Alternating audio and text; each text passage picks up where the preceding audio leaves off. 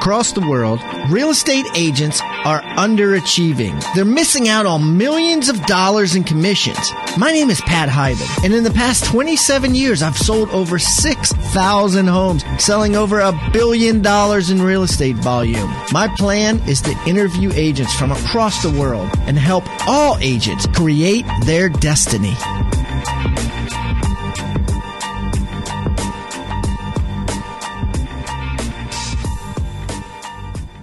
You guys have heard me talk a lot about this program that I'm creating, and I basically met with 8 of the world's top listing agents and recorded their candid, no-holds-barred interviews with sellers. And what they say to a seller, what they don't say to a seller, how they get a listing. We've broken it down into 6 chapters. It's about 12 hours of video, and we're going to be selling it as a course. But up until then, up until the point that it's ready, offering 30 minutes of it that you could watch for free and kind of beta test for me. Tell me what you like about it, what you don't like about it. So if you want to beta test this and you want to check out some of it for free, the section I'm giving away free is on touching and rapport building. I know that sounds odd, but each of the agents I talked to had ideas of where to touch. Like, don't touch a guy on his hands unless it's a handshake and stuff like that. And there's also a bunch of stuff on rapport building, you know, like what to say and how to find commonality and just all kinds of neat stuff. So if you want to watch that, you get it for free. Go to hibandigital.com/rebus, hibandigital.com/REBUS, and you'll get a free copy of that. And let me know what you think of it. Thanks.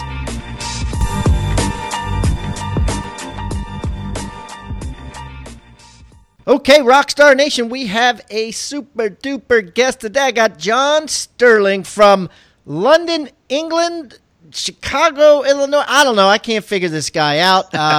Cannot 1 degree. I can't see if he's one of those people that's like an actor that is able to change their accent at will, or he's just pulling my leg. But we're going to find out today, and we're going to talk about everything team building related with regards to people. The cool thing about John is he has built over 14 brokerages internationally and very successfully. And we're going to find out, you know, how he finds agents, how he finds agents that find agents, and how he builds brokerages, and how you can build a brokerage or build a real estate team, because he also has dealt with that as well. So without further ado, John, welcome. The Pat Hiban Interviews Real Estate Rockstars. Thank you. Glad to be here. Why don't you give us a breakdown a little bit? Give us your life story in 5 minutes, if you would, John, so we can get to know you better. Do I have to take 5 minutes? No. How about a minute, actually? As soon as I said that, I was like, oh, damn, I don't want that much downtime. Go ahead. Yeah, easy enough. I'm originally from the Midwest, which is why you don't pick up on the accent so much. It's built my career by launching new brokerages in markets where we didn't have them. And then after the financial collapse, I was the guy who would go fix the problematic brokerages. So been, as you said, in 14 different markets, mostly in the U.S. And then almost 2 years ago, moved to London, England to launch an office there. So that office is now 30 people strong. We have a great group, great set of inventory. I've simultaneously launched a sales team because I'm transitioning out of the brokerage management role. Hired a local replacement who's much better qualified to deal with Brits for the long term than I am. Wow. Okay, so I got a million questions, but first of all, since you just said that you were in London for the last 2 years building a real estate company there, what are the differences in trying to build a real estate company in London, England, versus trying to build one in Chicago, Illinois? Is it harder? Is it easier? Or what do you deal with? So there are a couple things you should understand. So it's really a different business. I mean, the fundamentals stay the same. We are helping people buy and sell real estate, right? That's it. So that part of the job is the same. The rest of it looks very different. So, for example, in the UK, there's no MLS. Agent cooperation is very rare. So you see it sometimes, and we're trying to introduce that, but it's very rare right now. Buyer agency really isn't a thing. That's also very rare. There's no licensing required. So anybody off the street, if you want to be, we call them estate agents over there. If you want to be an estate agent, you print out business cards and you're in business. Like, you can do it that afternoon.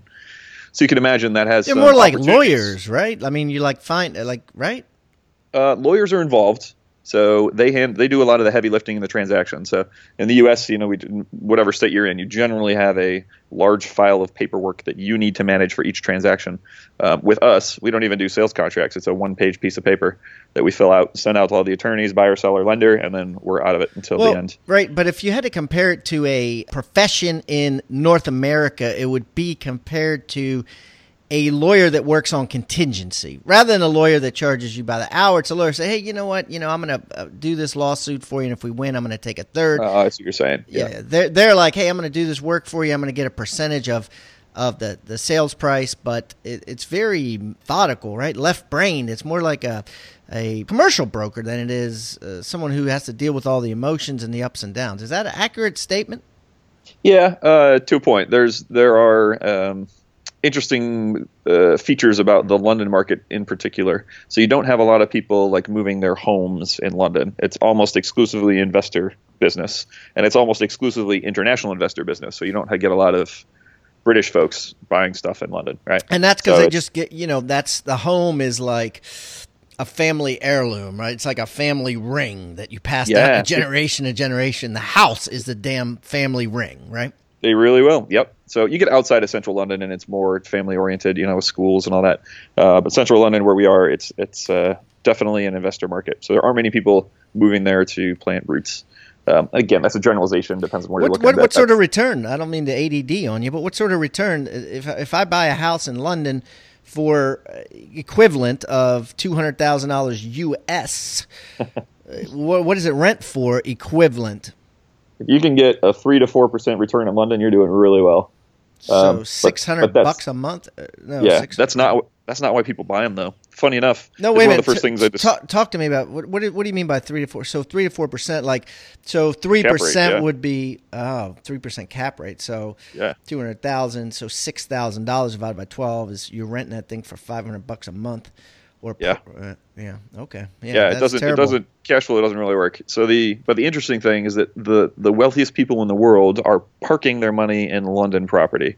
So they're buying these huge houses, apartment buildings, whatever, and they don't ever intend to live in the place. They don't ever intend to rent it out. They're just parking their money there because it's safe. It's not considered safe in China. It's not safe in the Middle East.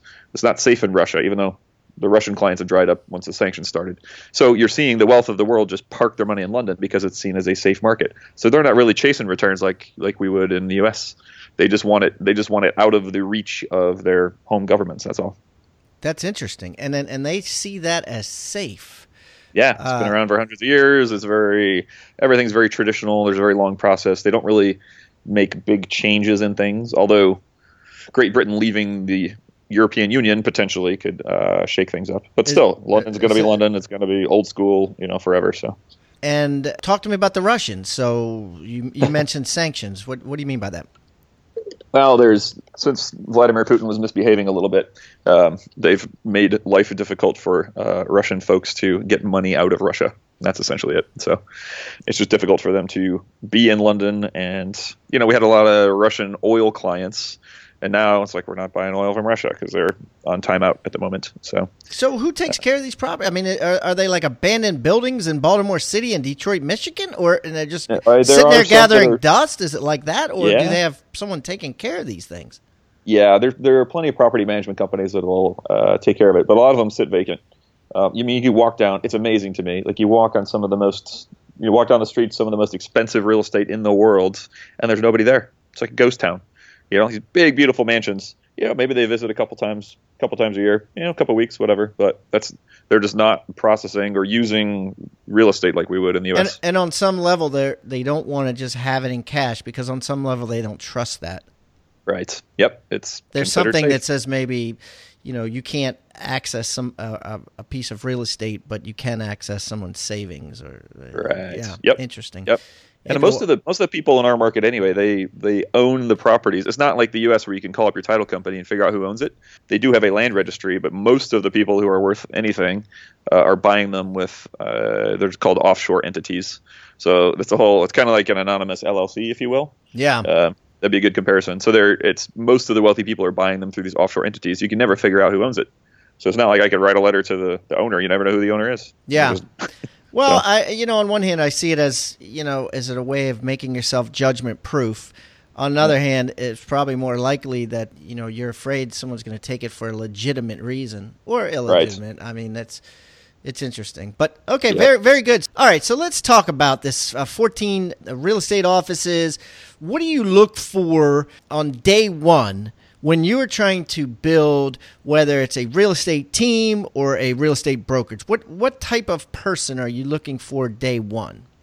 So the first thing I do when I go to a new market, if it's a place I haven't lived before, I will try to meet with as many influential people as possible. So people that are in the business, related to the business, been around for a while, just to get the lay of the land and figure out, who should I be talking to? What should I know? Who should I not be talking to? That's an important question too. So who are you asking this? Are you asking this to like termite inspectors, home inspectors, mortgage officers, people like that? Anybody you can meet in the real estate realm? Yeah, in the U.S., the lenders and title folks are generally good places to start. The people that have been in the business for a long time, whether they're with my company or not, like that's fine. It's like I have friends in every company, so I'm not so worried about that part. But I just try and get their take. And, I ask their advice too. People love to give advice. So just say, if you're in my position, what would you do? You get all kinds of answers, but you don't even have to listen. But it's just good to know the perspective. So.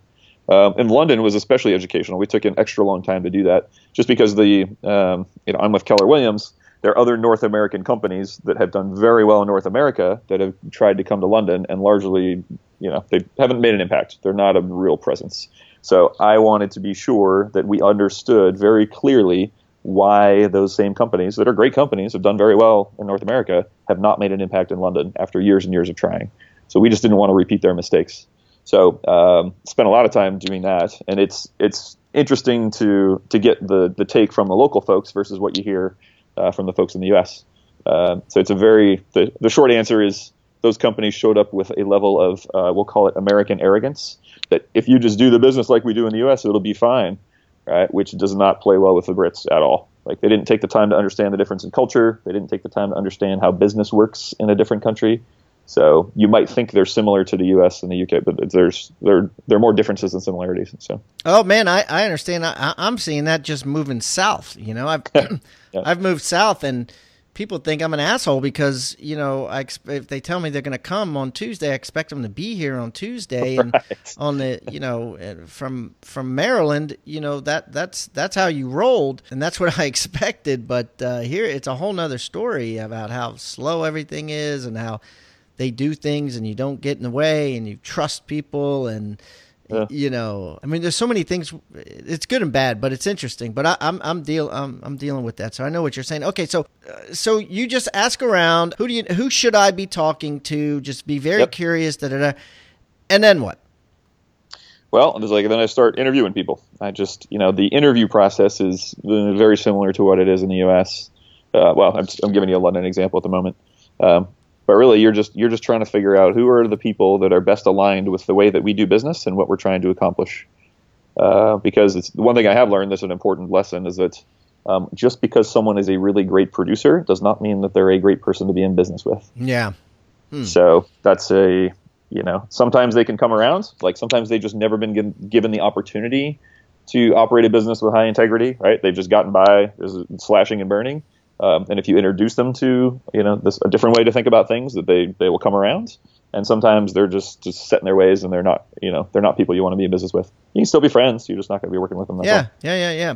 Okay. So let's say you're giving advice to a real estate agent who has been in business 5 years, is selling 35 houses a year, starting to reach a little bit of a burnout phase. They're deemed in their office to be successful, because if you're doing 35 deals by yourself, when you have a decent split, you're making a decent amount of money. So, and they're like, you know what? Okay, I want to change how I go about this 5 years from now on my 10-year anniversary. I want to have a big team. I want to have 15, 20 people on my team. What advice do you have for them from day one to how to build this real estate team?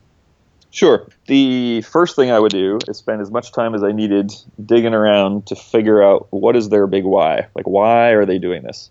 Why is a big real estate team important to them? Why are they in the real estate business in the first place? Because without a clear understanding of their motivation, I'm not sure that any other advice I give them would be that useful. Like, sure, I could coach them and give them advice on the mechanics of how to build a sales team. Like, that's not that complex. Not necessarily easy, but it's not complex.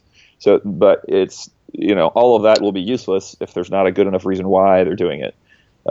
So I don't know, not really attached to what that reason is. I just want them to be clear on what it is. Yeah, and chances are their answer is going to be, 1, make more money, 2, have more free time. I mean, those are pretty much the cliches. Yep. And then I would drill down and say, all right, well, how much more money? How much more free time? Like, what do those things do for you? What are you going to do with the money? You're just going to spread it all out on your living room floor, roll around in it? Like, what do you want to do? Like, why is that important? All right, so you're just drilling down and you just keep getting after that core motivation. Because without that, I mean, it's you're skipping a step. You really have to understand and be clear about why that's important before you go building the thing. So. Okay. And then what about the person that's going to help them leverage the building of the team? Let's say they're going to be busy and they want to leverage, and they get this ideal person, just like you've done 14 times. You obviously didn't do this, by yourself, because you were eventually able to leave and let these things run on their own. So let's say I wanted to build a team that I wanted to think in that manner. What type of, if you're, let's say, DISC personality style, what type of personality traits do they want? I look for those of you familiar with the DISC, I look for the leadership Z, the high D, high I's. Those seem to be the best suited for taking over leadership roles. And part of that just goes, as a rule of thumb, the first people I'm looking for, I try to find 5 potential replacements for myself as fast as I can. Right? Now, they may not be ready today. It may take them a couple years, right? But I want them to have sort of the core skills and behavior and motivation and whatever to potentially take my place someday. Because if I know that I have 5 and I can nurture those people, help them with their businesses, worst case scenario is now they all have great businesses and none of them can replace me. Like that, and that's okay. That's not a bad situation. But best case scenario is now I have 3 or 4 or 5 potential leaders that we can plug into different roles so we can all have a bigger life. All right. So you want dominant and social. You don't necessarily, and you don't want empathetic and attention to detail. And then you're hiring under them the S&C. Okay. That assistant role. It's like your first administrative hire is a very, very important one. So like you said, is I guess I'm looking for the salespeople. People can replace me at the same time. Like, I know that I need to shore up my systems and details and all that stuff because I'm not very good at that stuff. So I find ways to offload that as fast as I can too. What was the biggest mistake you've made in all these building of companies, and what'd you learn from it? I would say personally, probably the biggest mistake I made was not doing enough research before I committed to going to a new market. So not having it, like, I didn't spend the time meeting with all the influential people in town until I got there. Like, I'd already committed to it and then got there. I was like, whoa, like, this is more than what there's always stuff that shows up that I wasn't expecting, but I could have done a better job of preparing for that if I had spent some time on the ground before committing to something. Either that and then hiring too quickly. Like, because I'm pretty good at hiring and I've interviewed thousands of people, like, you can make excuses for yourself and say, well, I'm just going to go with my gut on this. Almost every time I go with my gut on something without following the processes we have in place, it ends up being a bad hire. Not necessarily bad, but not the best that I could have done. So you just got to slow down and surrender to the process. And I still struggle with that. Like, I think I'm smarter than the system, even though intellectually I know I'm not. But like, I will behave as if I am in some cases, right? Well, yeah, no, I totally agree with you, and I think that is true with expansion teams too. I have a lot of people on the radio show here that are doing expansion teams, that want to do expansion teams. It's a huge buzzword, right? It's like, yep. And they want to be able to say that, and they like to be able to say it. And I believe in expansion teams. I do believe it is going to work, and it is a wave of the future. But I also believe that you're going to have a lot of failure from people that don't, like you said, and I'll use your word, surrender to the process. They just go out and do it. I mean, I've had people on the show with between 10 and 15 expansion teams in a period of like a couple years. And I question, hey, is the jury out yet on said process, on what works and what doesn't? Talk to me a little bit about it. You're doing it yourself. obviously, first tell me about your experience with expansion teams. Sure. Well, as you said, it's all pretty new. I mean, I've worked with plenty of big teams around the country, so I'm familiar with the teams and how the best ones function and their struggles as they grow, and just kind of try and organize their businesses. This kind of feels like the analogy that I like to use, just to give people a heads up, is like it kind of feels like in 2005, 2006, when the market was really hot, people were hiring buyer's agents like crazy, right?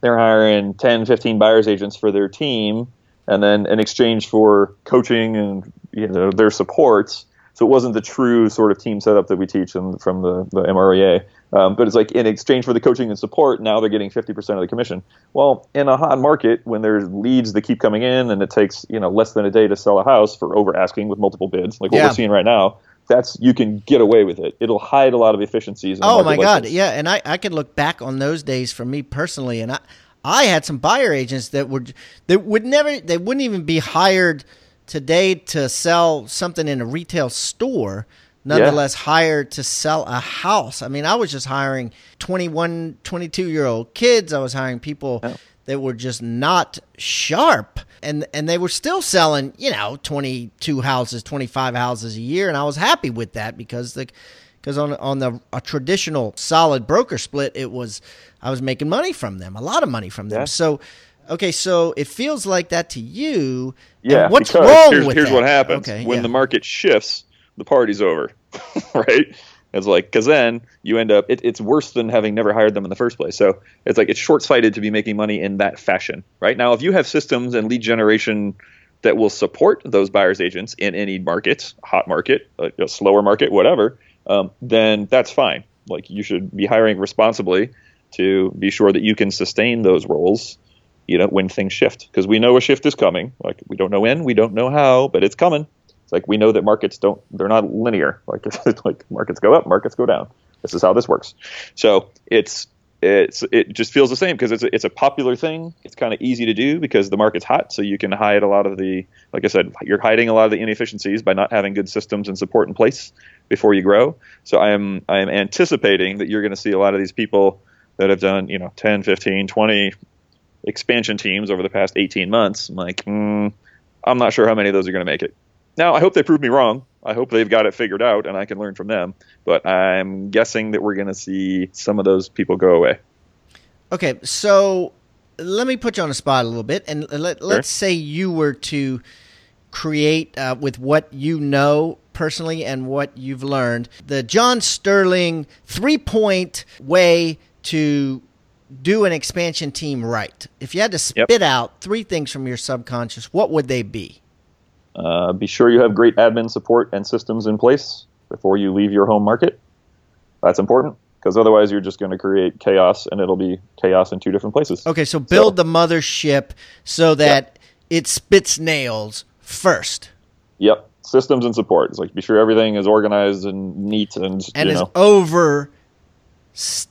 I think a lot of people struggle with that, understaffing versus overstaffing. It's very difficult to overstaff something because it's a waste of money and it's a waste of time. You have people twiddling their thumbs. What do we do now? And you're like, oh my God, I can't watch. Hire the right people. They'll keep themselves busy with relevant work. So, and that could be a training issue too. It's a hiring issue first, but it's a training issue once you get them. You can't just hire and say, go to work. I mean, it's great when you get one who doesn't have to be guided. They're just begging for more to do and they'll go find work to do for themselves. That's fantastic. So find those people. But so get the mothership on a 10 at a scale of 1 to 10, a 10. Yep.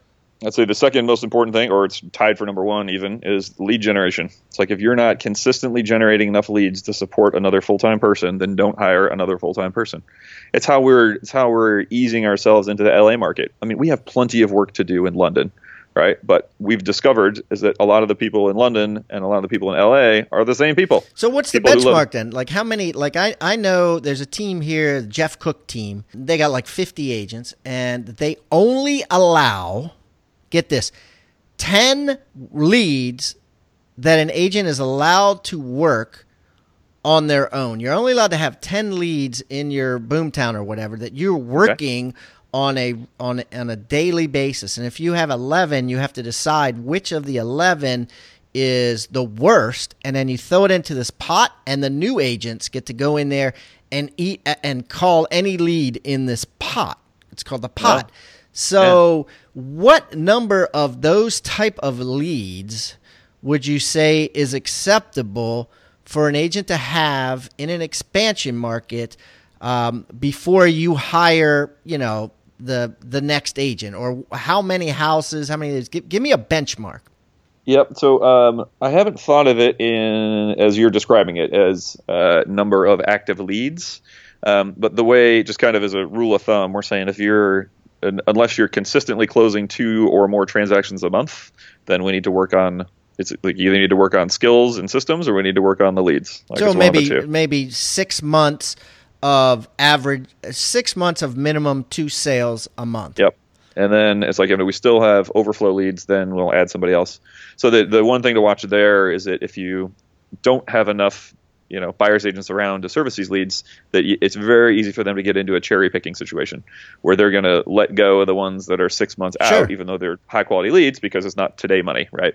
So you just have to have, again, that goes back to the systems and admin support to be sure that we have multiple people watching it in multiple different ways. And that's an accountability issue. It's a training issue.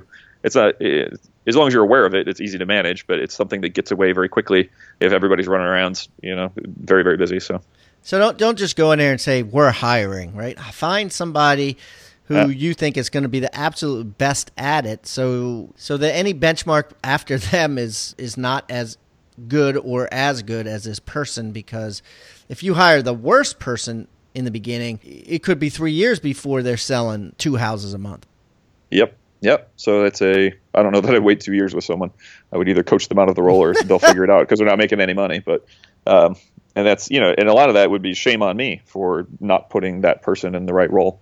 Because if it's taking them that long to sell a house, then I made a mistake somewhere along the way. So that's on me. So build the mothership so it's as tight as possible. Step 2 would be, lead generation.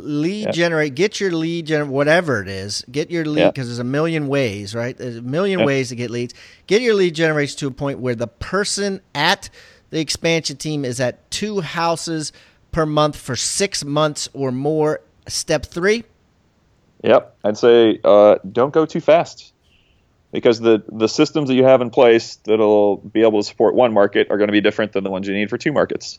And the ones for 2 markets are going to be different than the ones you need for 5 markets. Like, things are going to change every time you add another place. Okay, so but that's okay. So don't go too fast. It kind of is the same thing you said in number 2. Would you say that number 3 would be don't go too fast on your second expansion team until you have X in place on your first one? What would be that number? What would be that benchmark? That's the interesting thing is that the easing into LA, like I said, we're discovering things as we show up. It's like, okay, what are the difficult things to manage going to be? Are they going, it's like from a dispersed sales team. So it's a little unique the way I'm processing that question that you're asking, just because because you're dealing with it today, right? It's an 8-hour time difference. So even sitting on the phone, it's like they're doing the lead generation time. Well, we're either out at the pub or we're in bed. Like, how many agents, how many sales do you think rightfully you should be doing? Not at the mothership, but at the first expansion. We'll call it first, but it's really your second team that you're building before you go to the third one. I would say, well, if I could back up 1 second on that. I would say it's, we're using that 2 per person per month is like the absolute minimum. But I would say you don't even get a full-time person and call it a team expansion until you're getting that many referred out, right? So it's like you just start generating the leads. You have the admin support in place, so that's already there. You're generating leads in this new market, but you haven't hired a full-time person until you are consistently getting income from that market, until the referral fees can pay for it. If that's a simplest way to think about it. Wow, I like that. And it's certainly a slower and a safer process. So what you're saying is the way you start is you start developing leads in that market, and then you just throw them out there to agents in that office that you're attaching to, or agents in that market, and say, give me a 25, 30, 35, whatever, percent referral fee. And then when you start getting, let's say, two, and I'm making this up and branding 2, 3, it 4 John months. Sterling, 2, 3, 4 referral checks a month, then you can say, you know what, I'm getting so many referral checks that I might as well have my own agent and get 50% rather than 25%, then Correct. put that agent in place. Yep. So it's a little bit slower. You're not making as much per transaction at the beginning, but as much of a big risk taker as I am, like I believe that this is the conservative way to do it, and it's going to be much better for us for the long term. Because I think that the biggest thing that I've seen so far, and that I'm a little spooked about just because of the way the market's behaving right now, is hiring too fast and letting down, because that's not good for, I mean, there's a human element to it too. It's like, it's not good for your business to have, it's like, okay, now we have 12 people. Okay, now we're down to 6 because we hired too fast. Like that just doesn't make me feel good as a business and owner. all the leads. And of course, they're going to take Yeah. the leads with them, no matter what you have them sign, Yeah. so. But these are people. I mean, that's the other part to it. It's like, this is, they're taking a risk by coming to work with you. It's like, it's like there are other pieces to it. It's like they have families that need to eat. Like they've got their own financial goals. So it's like, if I am doing a poor job of setting them up for success, then shame on me. Like, I don't want to do that. I would prefer to be, stacking the deck in our favor. So when I hire these people, I've hired them and this is their last job forever.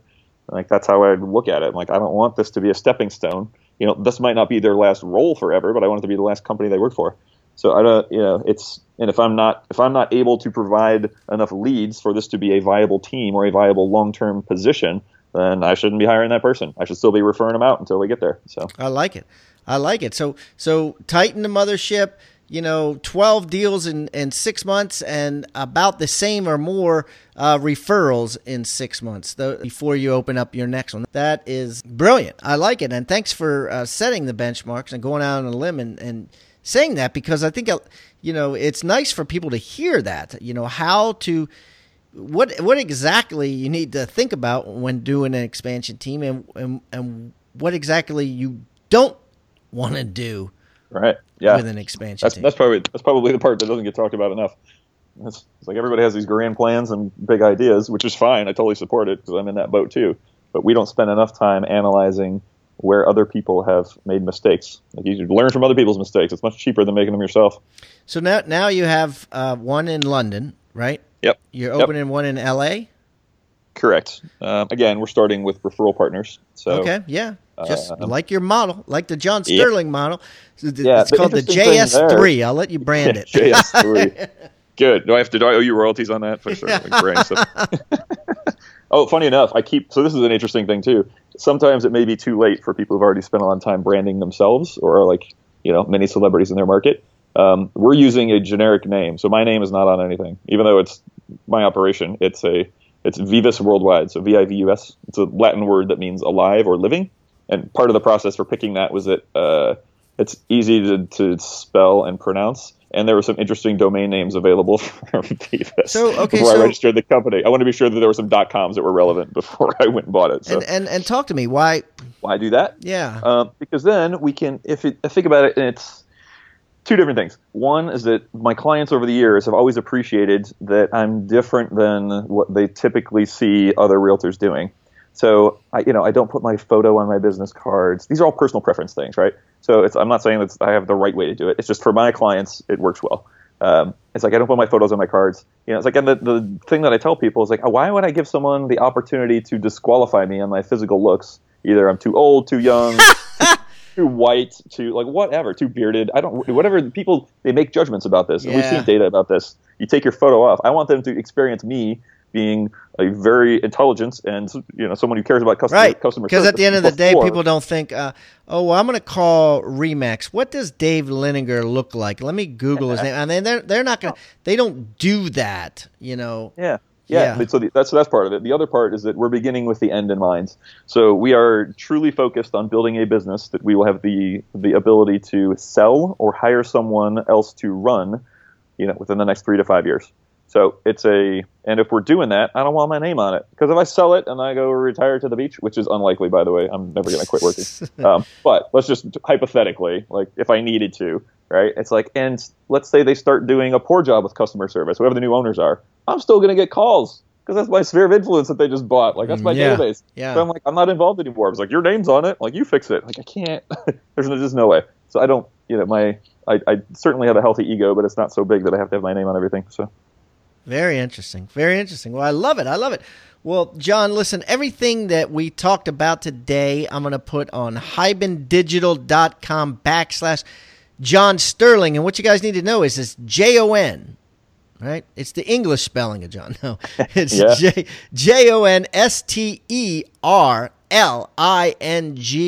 John Sterling. Or in our type bar, in our search bar on Hiban Digital, you can type in John, you can type in expansion teams, you can type in anything that we talked about, and good chance it's going to come up. So anyways, John, thanks so much for sharing all that you've shared. Anything you'd like to leave our audience with, sir?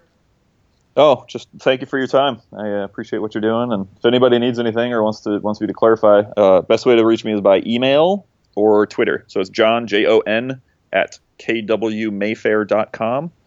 KWMAYFAIR.com, or on Twitter, I'm at Mr. Sterling. It's all spelled out, MISTERSTERLANG.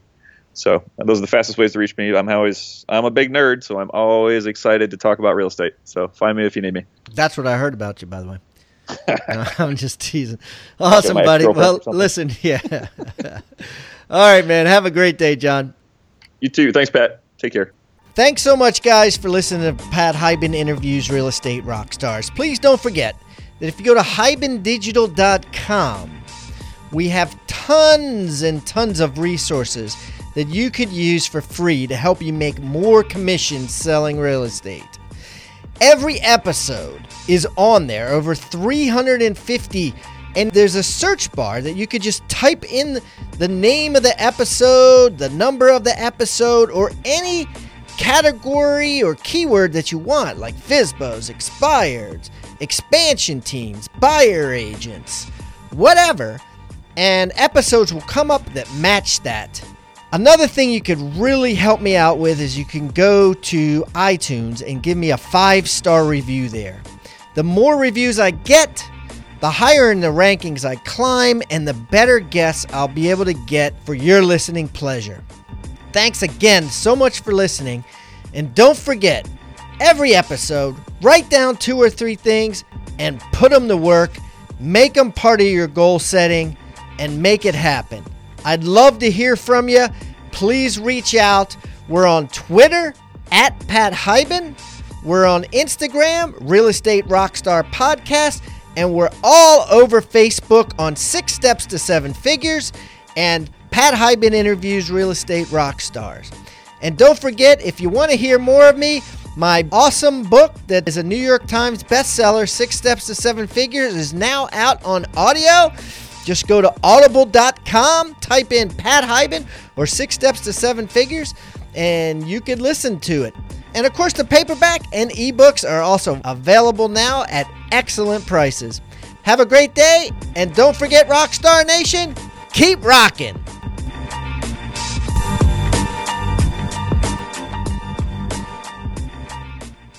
This podcast is a part of the C-Suite Radio Network. For more top business podcasts, visit c-suiteradio.com.